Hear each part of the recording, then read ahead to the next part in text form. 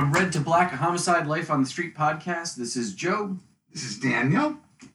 Today we're going to discuss an episode entitled The Last of the Watermen. Again, our purpose is we love homicide, want to discuss this episode thoroughly, inside and out. It first aired Friday at 10 p.m., December 9th, 1984 on NBC.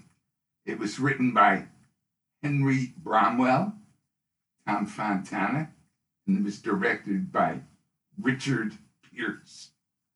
A very brief synopsis. After uncovering the fact that an elderly woman's tongue was cut out, Kay decides it's time to take a vacation. She returns home, and while she is there, she looks into a murder. That's it. Right. A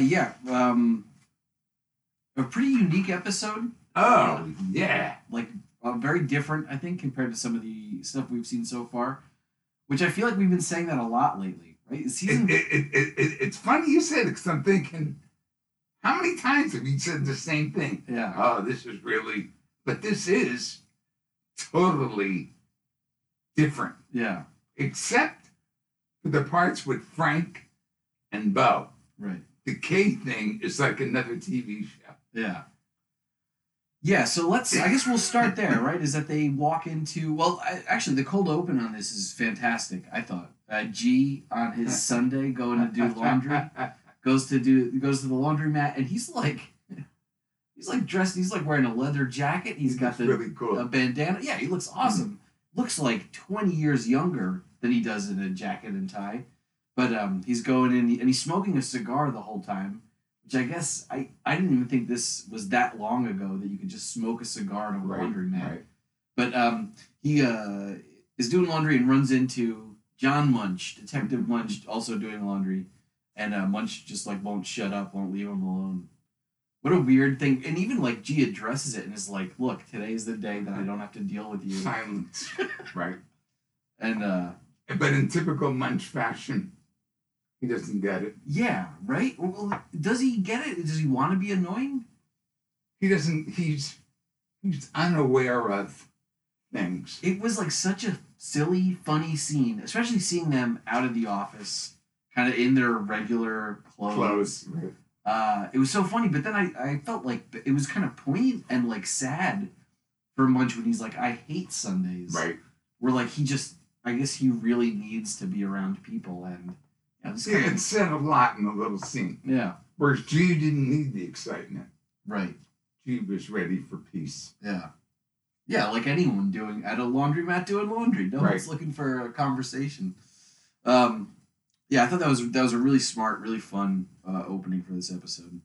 That takes us many other places to almost total opposite to that.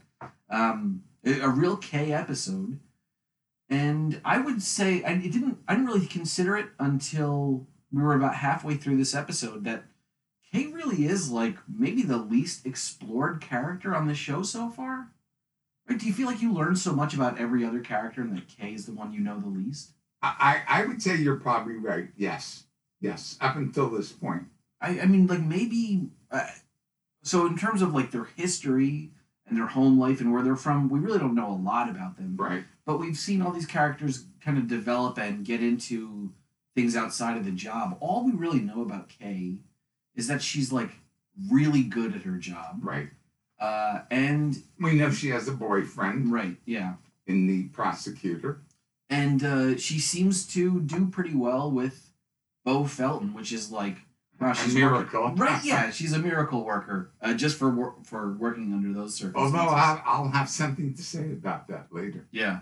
I feel so to that end, with Kay feeling like the least explored character, this one way compensates for that. Right. By following her, so she's on the job and in very un-Kay Howard-like fashion says she's had enough. Right. She's grossed out by someone. The tongue. Yeah, someone cutting the tongue out. I mean, they go into this house and there's this little old lady on the floor and she's been horribly beaten up, and her tongue has been cut out and shoved back in her mouth. And she says that's enough. And then just leaves. She just walks off the site, right? I think, even though this is not said, she planned a vacation, or had been, and this was just the straw that broke the camel's back. It's like, okay, now I'm gonna go. Yeah, right. Wasn't said, that's what I think. Obviously, she knew right where she was going. Right, you know, right. She didn't say, oh, what do I do? Where do I go? It was like, I'm going back home. Yeah. What a strange job that would let you do that. Yeah. Just walk out mid workday. But so she goes on a trip, and yeah, we get like a very, even for all the ways that Homicide defies kind of the conventions of Homicide, something I don't think we've seen very much of yet. For the first time, I think for the first time, we leave Baltimore. I think you're right. And she's in the car, and we get almost the entirety of a Counting Crows song about it's raining in Baltimore. And this kind of like bucolic country scene that she's driving through, and she's going back home. They're really establishing the distance between who she was and who she is now. Right. I'm trying to think if there was any other time that they they might have gone to like a town over or something. I was going to say any more than that, I would say no. Yeah. They've been to Washington, D.C. Remember that when they went and saw the FBI? Yeah, right. Right. But I mean... And they had to go to the consulate. Yeah, right, the consulate, right. But that's not really... I mean, it's, yeah, right. You know? It's another city. It's not New York City even, or Philly. Yeah. I think, and that's probably exactly the effect that they were looking for from this story, was to take this so far removed from the hustle and bustle, the grittiness of the city of Baltimore, and go somewhere that is beautiful. What do you want to do? Do we want to follow the Kay storyline and then go back and talk about Bo and... Yes. All right, cool. So she gets there, and her entire family are all boatmen, oystermen, watermen, something men. Yeah. Either one of those, pick.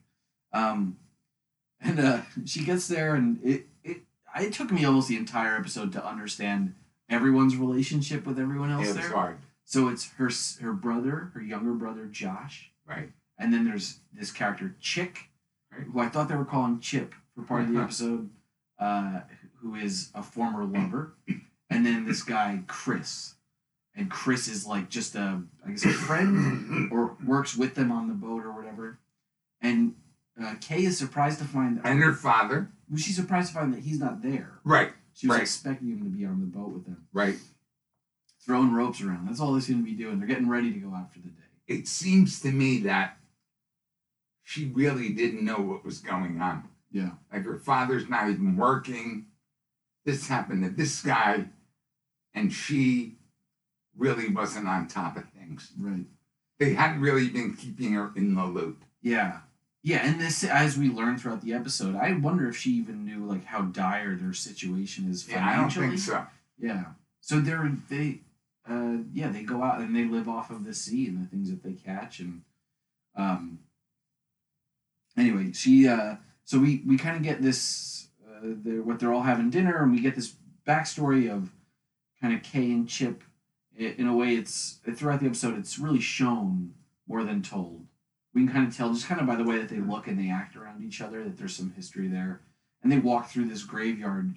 I guess that's what she says at dinner, right? She's like, I'm going to go see Mom. Yes. And then she just gets up from the table. Yeah. And Chip follows her through the graveyard, and then they end up at a headstone for her mom.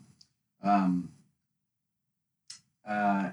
the hat, Chip's hat, I wanted to look that up. Till I forget what it said. It's like Tilghman Tillman Island. But I don't know if you pronounce the GH. Probably not. But so they're after that, and I guess in that scene is where they start kind of talking about their relationship. He's asking if she's seeing anyone, and she's saying, "Oh, what's up with whatever his and they're divorced. Yeah, right. And like I said, she didn't know. Yeah, and it sort of begins to establish this theme of the people who are from this place leave this place. Kay left, and these are kind of the people that stayed around. So the next our next scene with Chip and the gangs, they're out on the boat catching oysters, or I don't know if you call it catching. Whatever. I mean, they're just there. You scoop them up. But he's got the they're on the boat and then doing work, and we hear cop sirens. Right, police boat. Yeah, police boat comes over, and they immediately board. They know exactly what they're there for, and I guess what it's their. I assume the oysters either A, weren't big enough, or they shouldn't have been fishing where they were, but whatever they're doing is illegal. Yeah. I thought it was the equipment. They were Maybe saying it was the equipment, it like digs up the oyster bed, and then you can't have oysters there or whatever. I don't know. Well, I guess it's the first part of setting up this distance between the authority down there and even the academia and these day-to-day fishermen who are relying on their catches for money. Yeah. So they take all their oysters and just dump them. Just dump them. Yeah, dump them back, and there's a little tussle on the boat too. Yeah.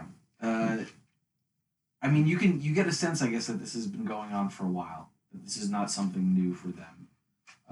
Yeah, their catch has been down. Things are not going well. Yeah.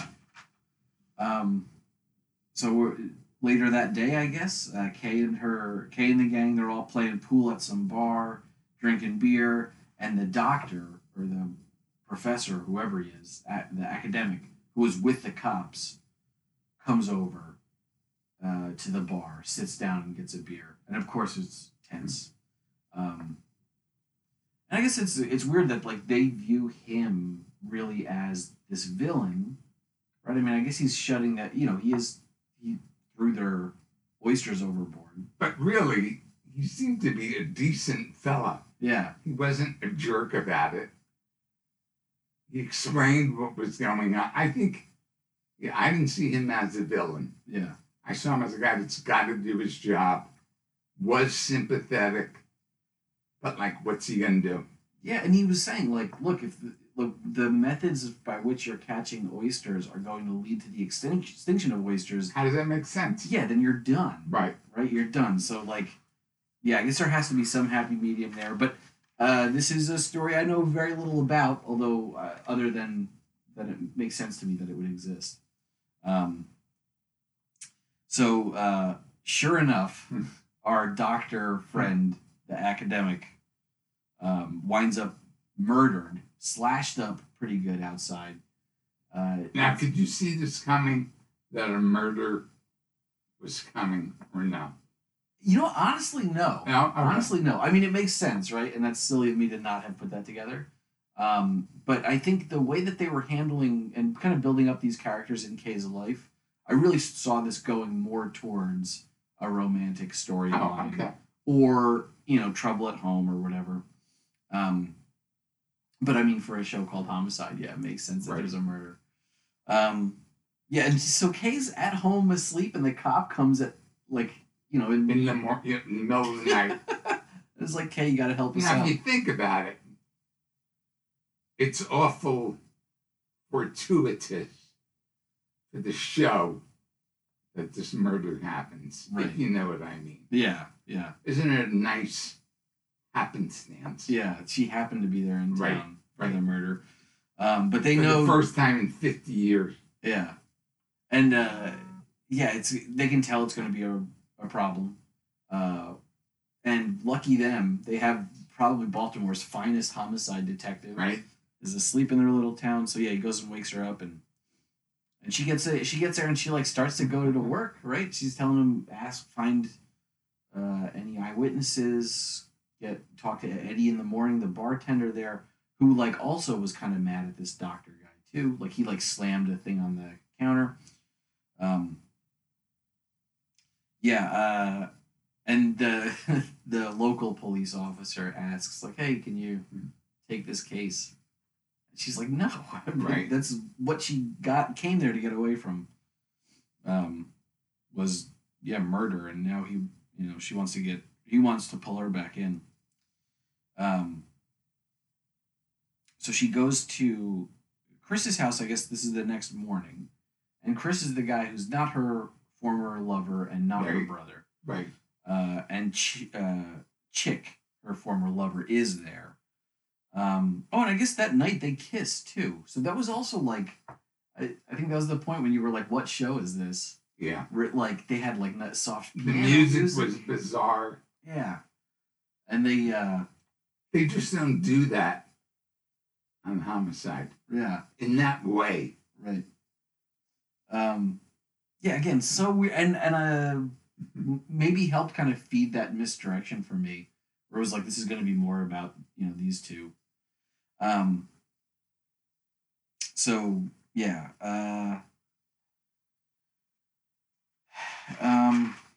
She goes to Chris's house. They're all kind of just like nursing their hangovers, and Kay is doing work. She's trying to figure out, she's asking them what happened. Where were you when? When did he leave? I was going to say at every meal, she was just conducting an interrogation. Yeah. And they know it too. There was that one meal. I don't think it wasn't here. So, so before we get to that, Chris beats up the toaster. And that was one of the few moments in this episode where they did the Zhuing. Yeah, they did. There was no zhuing sound, but it was just a repeated him slamming the toaster down. The thing was really on fire too. Yeah, right. At one point you could see the flames. Yeah. Yeah. Yeah, you'd think he would have smelled it, but I guess hey, if he's hungover and feeding a baby, whatever. So, but I guess the emphasis added there is that he kind of has a temper. And maybe he's kind of like flying off the handle, isn't acting appropriately. And things are not good at home. Yeah. Their toaster's defective. They don't have money. Things are kind of crappy. Yeah, right. Yeah, and he says they're behind on the rent. Payments, right. Yeah, behind on everything else. So Kay, at this point, I think, is like pretty sure that they were someone, either Chris or Chip, committed the murder. And I don't know, is there like even a moment's hesitation from her? Like, do you see her wavering at all on like what to do next? No. Yeah. I don't think she ever worried who did it. Whoever did it was going to pay. Yeah. Like she said, it's her job. Right. And by the way, I haven't seen her smile as much as I did in this episode. Right. Yeah. Which she's kind of pretty, but she never smiles. Yeah, it's a totally different side of Kay that we're seeing in this episode. And again, I think that's exactly what they were trying to do with this, and why it felt so different. This episode feels so different. Because it was nice. It was nice to see them out in the country, and it was nice to see them on the boats and stuff. And she's seems a lot more happy. Isn't so as intense as she usually is. Kay goes back to the bar. She talks to Eddie, and Eddie confesses that her brother Josh was there, and so it seems like, well, if we're getting this bit of information so late in the game, it seems to make sense that maybe Josh committed the murder. Right. So that's where they go. They have that family dinner. And I thought there was a really cool scene where it's Kay and Chick, Josh, and Kay's father are all sitting down. And I think most of it was one take. So it's a long take of them talking around the table. And it does that thing where it's shifting focus as people are talking. Right. Which is like kind of disorienting, difficult to pull that off. But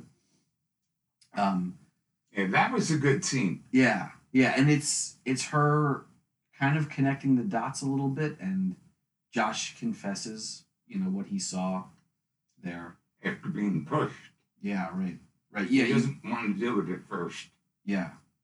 And so earlier in the episode, as Kay is kind of putting these pieces together, she says to Chick, I don't know if someone was holding. Right? Or did she say she does know that someone was holding? She doesn't know. Yeah, she's unsure. Not sure. Which would make them accomplices. Yeah, right. And she says that to Chick. And then after Josh confesses that he saw someone being stabbed, and he says who it was, he immediately shoots eyes over at Chick. So our next scene is the police all showing up, and they have the weapon, which is an oyster knife. Right. And then they're going through his house. Chris is out there on the front porch with his family and stuff, and they find a shirt that's just stained with blood. And of course, he goes off. Yeah. On his poor wife. Yeah. And again, showing his temper and anger. And then you realize, sure, he could do something like a murder. Yeah, right. Also, that was like, I feel like that's something from Twin Peaks too. That thing of like, I told you to wash this shirt. I forget the character Leo, I think, did like a very similar thing. So they have everything now. They take Chris in. And as Kay is getting ready to leave, she sees her dad. Her dad says, and he's like kind of like, let's talk about her dad for a little bit. He's kind of like a curmudgeon and like mean, rough around the edges. In this last scene, he kind of, I guess, breaks down a little bit or breaks down his wall, lets down his guard, and just says he loves her and that he's proud of the work that she does. She never talks about him. Yeah. At work. Right. To anybody. Yeah, and he also seems like he's not, throughout the episode, that he's not too proud, that he's worried that it's, maybe scared for her. Yeah. Or, that, it's rotting her brain, picking over all these bodies or whatever he says. But in this scene, he kind of just lets her know that, he's proud of the work. Now, like, in terms of these characters' lives, his coworker, Chris, just went to jail for killing this guy who was, preventing them from doing their job. Obviously, was drawing ire from the watermen. So, then she says goodbye to Josh, and Josh is obviously affected by being the snitch. Like he's out there in the grass, kind of just looking up, listening to music. And Kay kind of like reinforces to him, like, look, he killed someone. That's what happens when you kill people. Doesn't he seem so, like, I don't know, out of it, doesn't care? Or, yeah. I don't know. To me, it just showed he was like a disaffectation. Yeah. He was just, I don't know. Yeah. He didn't seem to care. Well, and then she Kay gets to talk to Chick, and he says, you really do have good intuition or whatever. It's something they had talked about earlier in the episode, which to me, I guess, is him acknowledging that, yes, complimenting her. Yeah. Well, no, it's him saying that he held the guy. Oh, really? That's what I read into. Ah. She brought it up to him in that scene. I didn't get that. And where Josh immediately looks to him for approval when he gives up Chris. He is protecting Chick. I didn't get that. Am I reading too much into it yet? I don't know. Yeah. I that's what I... Because, it's there. Everything on TV is there for a reason. So why was that put in there? Yeah, right. I did not pick up on that. Yeah. So you think he was there? Yeah, I think he was holding the guy. Wow. Yeah. So he'd be an accessory. Right. Wow. Now, and maybe it's just not, maybe it's too much to put that decision on Kay. Like, even for the writers to say, like, well, if Kay wants to do this, yeah, we have to reveal this to Kay. They leave it kind of like ambiguous there. But I don't feel like that character Chick is not guilty. I think Chick is... Interesting. Yeah. I didn't catch that. So So yeah, so you had some comments while we were watching it about this storyline where it was just like, what show is this? It was so different for Homicide episode. Like you said, they were off the set. The music was weird. And it was almost like it was a pilot for a show for her. Even though I know it wasn't. Yeah. It could have been a pilot. Yeah. You know? Right, the country homicide detective. Country homicide. Yeah. Right. I did look it up now. This Tillman, I'm going to call it Tillman. Tillman Island is an island in the Chesapeake Bay. It's part of Talbot County, Maryland. So it's not far away. Not too far, but enough for a nice drive montage. Yeah, it's pretty. I agree. I really liked it. I really like this story, and I feel like it as much as it is not the grittiness of Homicide, and it is not the even like the deep character dive, right? Like we kind of get introduced to these characters very superficially. They accomplish like setting up a lot of background, but we're just kind of seeing them in snippets here. I still feel like I liked all of them. I liked where the characters were going. I liked where the story was going. And yeah, Melissa Leo is like such an incredible actress that it's really fun to see that range come from Melissa Leo. She's awesome, but I got to be honest and say I didn't like that part of the story. That's me. Yeah. Melissa Leo, I can never say enough about. Yeah. She is tremendous, as has been proven by her career. I mean, she's done more than anyone on the show. I mean, she's won Oscars. So yeah. I mean, I wonder. Like, I know in later seasons, and probably around this time in the show, they started having female writers on staff. So I wonder if the reason we talked about before how this character Kay Howard is like feels like a stone that's kind of unturned compared to some of the other characters. I wonder if that's because it's written from the male gaze. Could be. And why the character Kay Howard comes across as so masculine all the time. Yeah. But yeah, it was I thought it was interesting to see that range kind of on display. Do you want to talk about this our other storyline? Of course. So this one thing that I really loved about the Frank and Felton storyline is that, well, one, we've seen these two before close together. Yeah. And it's like it's friction, right? It's clear friction.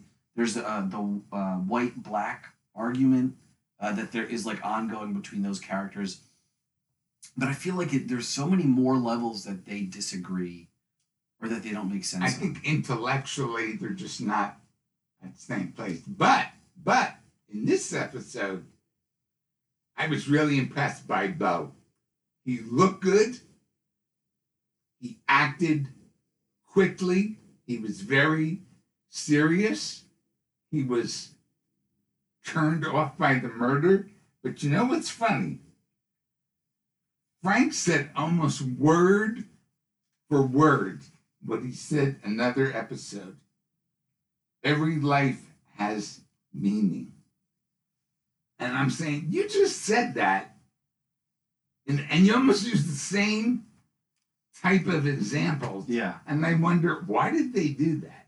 Do you have any explanation? That's an interesting. Yeah, I wrote that down. Did you get that? Well, I wrote that down too, but I wrote down the next two words, which was every life has meaning, even yours. Right. Yeah, to Felton, which feels like a pretty nasty He just said the same thing like last episode. Yeah.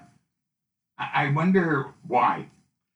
I mean, when they're thinking of these characters in the writer's room, there's probably like real major themes that they're exploring with them, and I think that's true to this character. Like Frank views himself kind of as like a catcher in the rye, almost like an archangel type character who's doing this like the work of the higher power. So yeah, I mean, I can see where that really resonates with what that character's doing. But I didn't think of that. Yeah, he said that at least once. Yep. if not more. Very recently. Right, this season. Right. Yeah. You know, his thing is we can't decide which one's important, not important. You know, every life matters. Yeah. We've already heard that, Frank.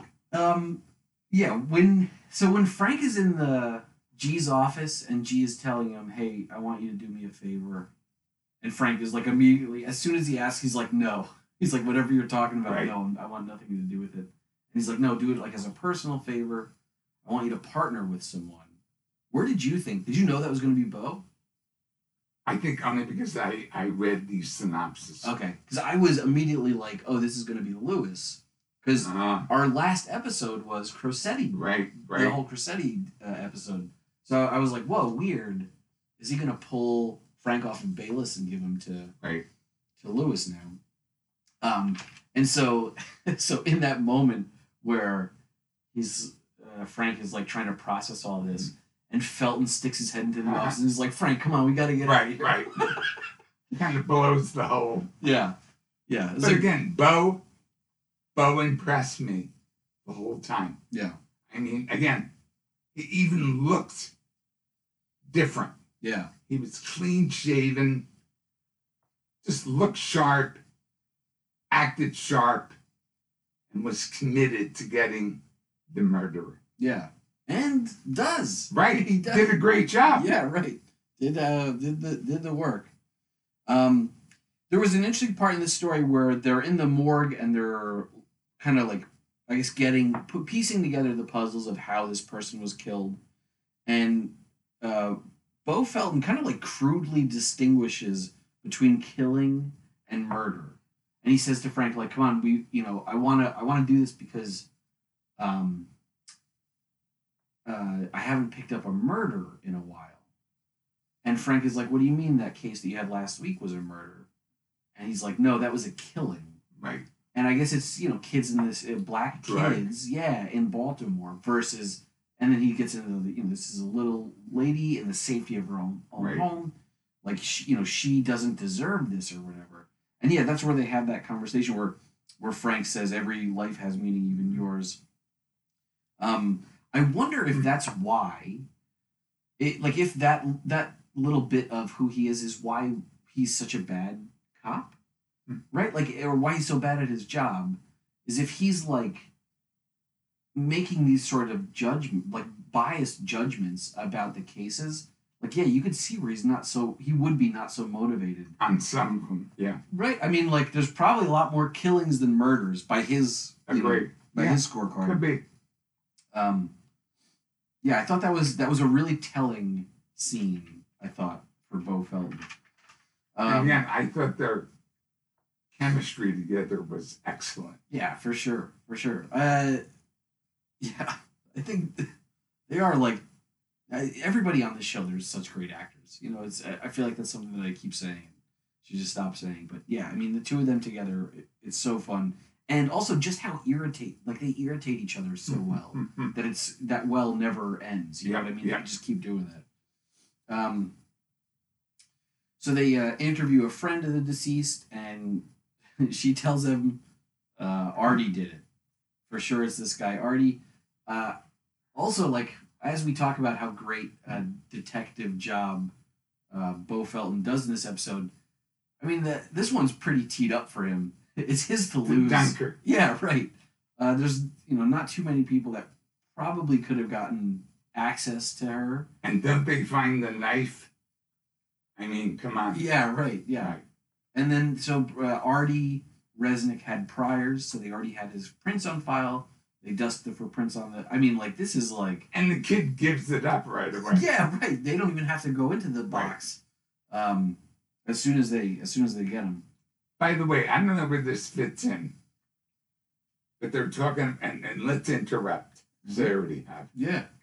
They talk about a TV in the bar. Yeah. The owners, and they go back and forth. And I think, I forget who says it, but he says, "I live to make him happy."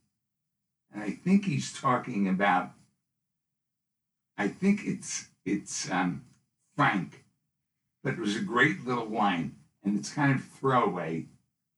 And it says, "I live to make him happy."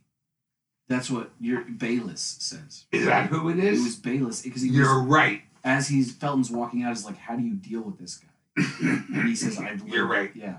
That was a great little line. This was one of 2 or 3, I think, scenes in this show, which has everyone except for Kay. Everyone is in this scene. You're right. They're all, and so it starts out with Frank talking about having the anatomy book, and he's reading all about tongues, and in typical, like the spiritual essence of who Frank Pembleton is.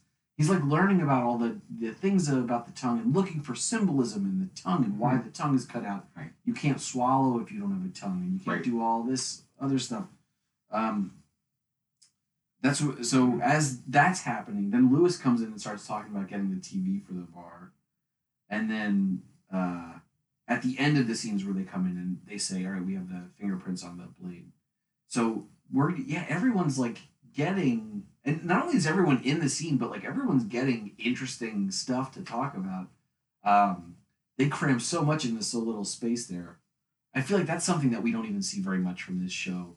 You know, usually when we sit down and we're talking about these storylines, it's like 2 or 3 people, and they're in a car. Right. They're on a scene. They're in the morgue. This one had these like ensemble. Group. Yeah. Yeah, that were like, just 1 or 2 shots too that were They were really good, really incredibly well done, and also I think added to that strange feel of this episode a little bit. It was almost like to compensate for the fact that they had a spotlight on Kay. Yeah, let's not forget about everybody else. Yeah, right. Here's what's going on there. Well, and so we also remarked too at the end of watching this episode, it was 48 minutes. Yeah. Which I think is probably the longest episode that we've seen so far. So if we're already at that limit, if we've already done so much on this episode, there's not really much room to have 2 other storylines. No, you're right. So it's almost like they had to cram everybody into one storyline to make that work. There's a really cool scene where we see this rivalry between Frank and Felton come to a head on the basketball court when they're looking for Artie. Oh, yeah. Yeah, I thought that was awesome. That was good. Yeah, where they, to the point where, like, they're so obsessed with just getting at each other, and now they have an outlet to do that all the other kids just stop They give playing. up. Yeah, right. They're, like, just watching them. Right. And then they're, like, ready to take the ball and go home. But again, it gave me hope for their relationship because they didn't fight. They didn't foul each other. They played hard, but they didn't mock each other. Right. There was no punching. They progressed, in my opinion. I think their relationship improved. Yeah. Over the episode. Yeah, for sure. And I think like that is symbolic of how they feel about each other. They're in the car and they were complimenting each other's basketball skills. Yeah, right. Which we would never expect to see from the 2 of them. Right. So it was a good thing. I feel like this is so fun to watch. The sun never sets on a Frank Felton storyline for me. It would be... Oh, you mean Frank and Bob? Yeah, together. Oh, okay. And like I kind of wish that we had taken the way as quickly as we moved through those 2 in this episode. If that was spread out over like 3 episodes, if this one case was a little bit more complicated, right, and we saw them kind of butt heads more, I would be totally down for that. Yeah, agree. They kind of tied everything up here. Their ongoing relationship is fascinating. Yeah. And then, of course, so they find Artie, and I guess this must be one of those instances where you're like, we're already on page 45 or whatever. We have to wrap this story up. Right. You just better say you're guilty, brother. Yeah. So the kid asks for a cigarette, which they give him one, and then they take him over to the car, and he tells him, get rid of the cigarette, and he does. And then he, wham, smacks his head right Why off did the Frank car. do that? Was he angry? Yeah, I think probably angry. It's also, I mean, that's where they confirm that they're dealing with someone who is a murderer. Okay. Right? It's not just a little kid anymore. Yeah.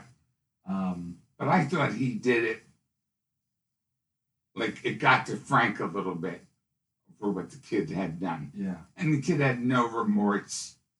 Maybe maybe before you get into a cop car, I don't know, but maybe that he's using that moment to like make it real, like scare him a little bit, so that it becomes apparent what's going on. Yeah, yeah, he did seem a little excessive from Frank there, and usually you would expect to see that the other way around. But. Yeah. Well, that's our episode. So, what do you think? Who's our winners, losers? Well. To me, since I'm always down on him, I gotta say Beau Feldman. Yeah, he's worked so hard for this. It is a winner. he's worked so hard. I don't feel bad for him. Yeah. Because he creates his own problems. But this showed me why he is a detective. And again, not that it was a difficult case, but he handled everything professionally. Yeah. And as far as like a loser, who else is there to pick? I don't know. To me, nobody came off poorly. What do you think? Also, I'll say for a winner, Chick, who is literally getting away with being an accomplice to a murder. Yeah. If that's the case. Right. And that is maybe, the more I think about it, the more I think it might be a deep read. Yeah. But I feel like those pieces are there. We have enough to go on. And again, to your point, why would they include all those details if they weren't making that case? Yeah. I think that character deserves to be in jail with Chris. And I guess I'll say the loser is, I'm going to say Josh. Josh, who did bring the key material to light that kind of closed the books on the case, but only because now he's down a coworker, probably has to work harder at work because Chris isn't there. So he made life worse for himself. Now his friend's in jail. Definitely a different episode. Yeah. I think I appreciate that. I think I liked everything about this. Is this the best episode of season 3? No, I don't think so. But it didn't feel, in the way that this show has taken some missteps before, or I've tried to do things that I thought were a little outside of their wheelhouse. I feel like this was compelling, at least for me. I thought they did a good job. Yeah, and just shows their